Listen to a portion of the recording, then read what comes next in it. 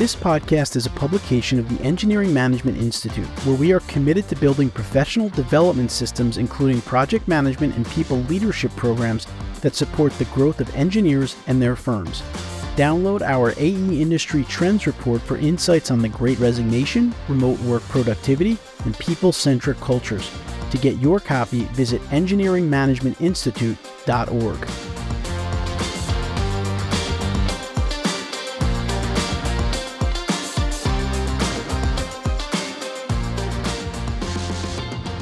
Welcome to this episode of the Engineering Project Management Podcast, the podcast dedicated to helping project managers sharpen their PM skills. I'm your host, Anthony Fasano, and in this episode of the Engineering Project Management Podcast, I'll be talking about why project managers in the architecture, engineering, and construction, or AEC industry, must not only manage scope, schedule, and budget, but also must lead people effectively. This will be a shorter episode, but it's one that I've been wanting to record for a long time because I think the message out there to PMs in the AEC space is just manage scope, schedule, budget, and you'll be fine. But that is not the case.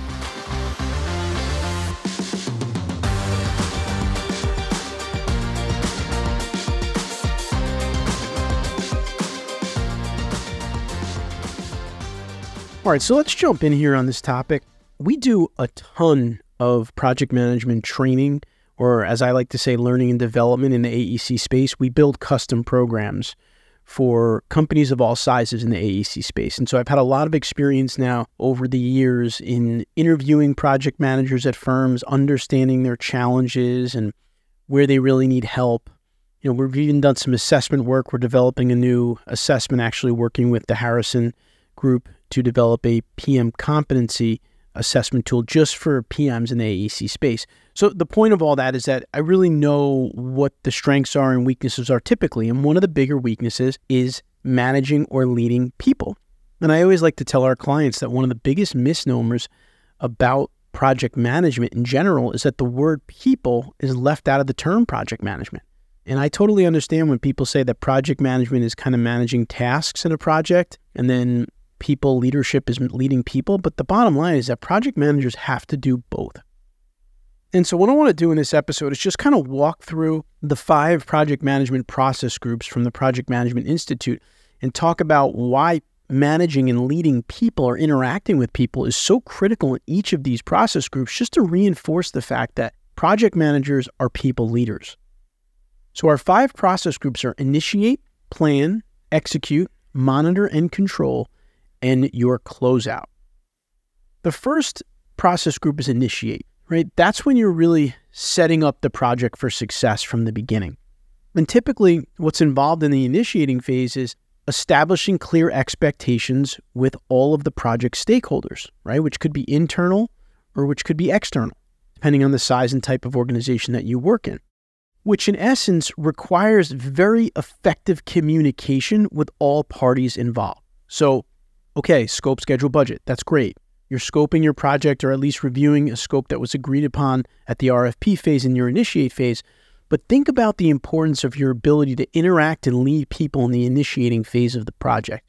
In fact, if you mess this phase up because you're not able to interact or clearly communicate with someone, the whole project could go off on a tangent or go down the wrong track because the scope isn't clear, the expectations aren't clear. In our programs, we have a great tool that we utilize with our clients and with the PMs that we're training on being able to sit down with the client and go through kind of a checklist or a list of questions that we've created to help flush that out. But again, to do that, you have to be comfortable dealing with people.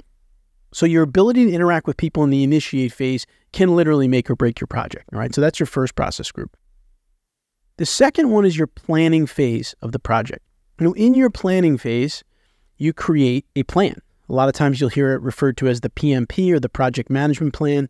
Some of our clients require their PMs to create a PMP for all of their projects. Some of them don't. Some of them recommend it. What I've seen companies do really well is have a larger PMP for large projects and a more simplistic one-page PMP for smaller projects. We try to use a simple PMP at EMI for our projects, just again to lay out all of the parameters. But here's the point. You're going to develop a solid PMP, but what good is that PMP if you can't communicate it effectively to all of the stakeholders again on the project, right? It's so critical to be able to communicate what's in that plan to, again, internal and external stakeholders, which might include the project goals, their role with those goals. Other things that may be included, client sensitivities, specific things about this project, a technical situation on this project that we need to be very aware of. So again, your analytical skills may come into play when you're working through the plan and organizing the plan and thinking through all the things that can happen. But then those right brain skills, those people skills, the ability to lead people, communicate with people are going to come into play when you have to communicate that plan effectively. Your third phase or step in the process here is to execute your project, right? The execution phase is where the real work happens. Project managers will work closely with their team members, their clients, and other consultants to make sure in the execution phase that all the deliverables are met, right? We have to now do what we said we were going to do. And to me, this phase is all about leadership, collaboration, and constant interaction with people. In fact, when we do our programs, we like to incorporate delegation, training on delegation for the execution phase of your project, because you're constantly, what happens with a lot of PMs is, again, they revert to their analytical skills, their technical skills, and they dive into the details on their projects, and the project falls behind. Instead, what has to happen is you need to ramp up your people skills here and your leadership skills and your mentorship skills, and you need to start delegating more. You need to start working on the project, not in the project. We like to reinforce to the PMs that go through our programs, you are the CEO of your projects. And I attribute that quote to Ann Tomalavich, who's a PE and a PMP and one of our instructors at EMI. You are the CEO of your projects, right? How many CEOs do you know that can't interact with people? And so if you're looking at the 5 phases, you could make a case that your people skills will be most heavily leaned on in the execution phase of your project. The fourth process group is to monitor and control your project, right? As you're going through the project, you need to monitor and control it and make sure that the project is on budget, that it's on schedule. Every firm uses different tools, different dashboards that they use to do this. And this is the one phase where you might think seems really less focused on people interaction, right? Because you're just monitoring numbers, monitoring the schedule. But I actually disagree with that. I actually think, again, it's a critical part of this process group.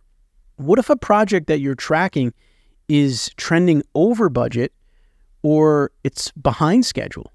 Well, what are you going to have to do? You're going to have to go around to your different team members. Again, they could be internal, they could be sub-consultants, and you're going to have to go back and forth with them and try to understand why there is an overage in the budget. Why are we trending a month later than we're supposed to be? Right? This is a critical problem-solving exercise when you get into the monitoring and controlling on your project. And in fact, one of the things that we teach in our programs is earned value. And if you're not familiar with earned value, essentially what it is you're constantly checking the amount of dollars you've spent on each phase of your project, right? So if you have a phase of your project that's $10,000 to do a study, you want to check it and let's say, okay, as of today, we've spent $5,000. Now, knowing that you spent $5,000 is pretty much useless information unless you know how much progress you actually made, right? What's that physical percent complete? So then what you need to do is communicate with your team members and say, hey, listen, we've spent half the budget for the study. Are we halfway done? And if they say, yeah, we're about 50% done, then you're fine. If they say, well, we're only 25% done, well, then you're in trouble. If they say we're basically done already, well, then you're in very good shape. So it may seem that monitoring and controlling your project is a very analytical, very numbers-driven, very dashboard-driven phase of the project. But to me, it's one of the phases where you're going to have to interact with people most to get the information you need to properly monitor and control your project. And then last, but certainly not least, is the closeout phase of your project. In the closing phase of the project managers are involved in various activities, such as invoicing, right, that final invoice, gathering client feedback, maybe debriefing with team members, doing a lessons learned we like to recommend, and maybe even creating a marketing profile of your project for future projects. And each one of these tasks involves heavy interaction with people, and it will definitely impact the project's overall success, right? So your invoicing, probably what you'll have to do in this phase is not just the invoicing, which I know is more of, again, a technical or analytical or numbers-driven task, but you're going to have to send the client the last invoice and follow up with them to now get payment, right? The project is over. And if they weren't that happy with the results, collecting on an invoice could be difficult, and your people skills may really come into play. Gathering client feedback. It's so important to get client feedback at the end of your projects. In the AEC industry, most of our clients, 70 to 85% of their work is repeat business. So if you're not constantly getting feedback from your clients and having that feedback loop and improving, then you're going to lose a lot of business. And you need to ramp up your people skills and your ability to lead and interact with people to get that feedback and implement it. And the other one I mentioned, debriefing team members. This is a huge miss for so many PMs in the industry.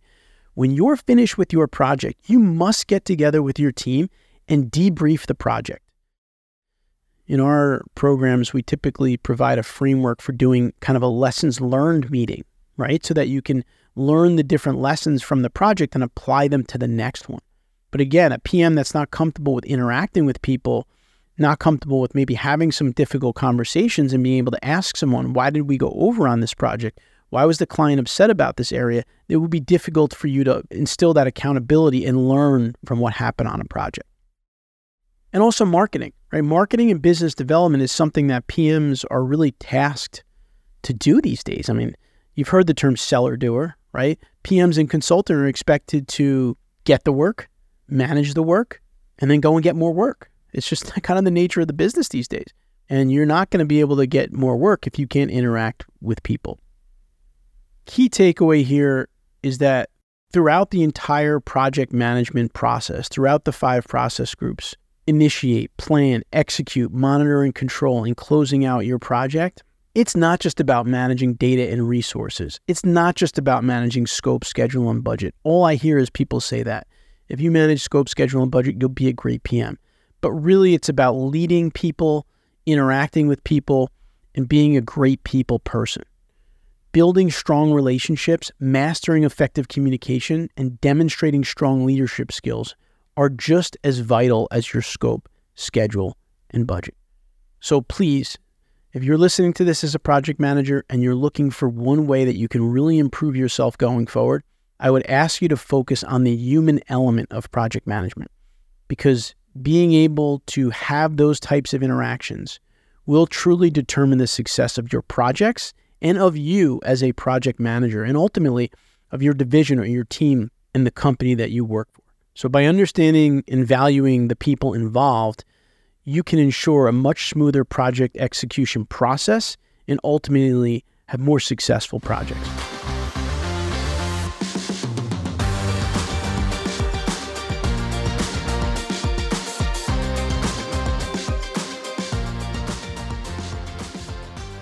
So I hope you enjoyed this episode. I know it was a shorter one, but I just think it's such an important message that I wanted to spend an episode on it. Please remember that you can find the show notes for all of our episodes at engineeringpmpodcast.com. That's engineering PM for project management podcast.com.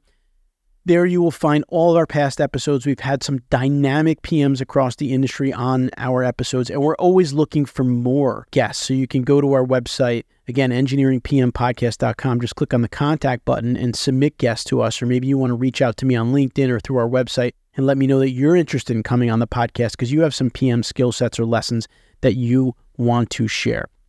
And again, you can find links to all the resources that we mentioned in our podcast on all of our show notes pages. Until next time, I wish you the best in all of your engineering project management endeavors.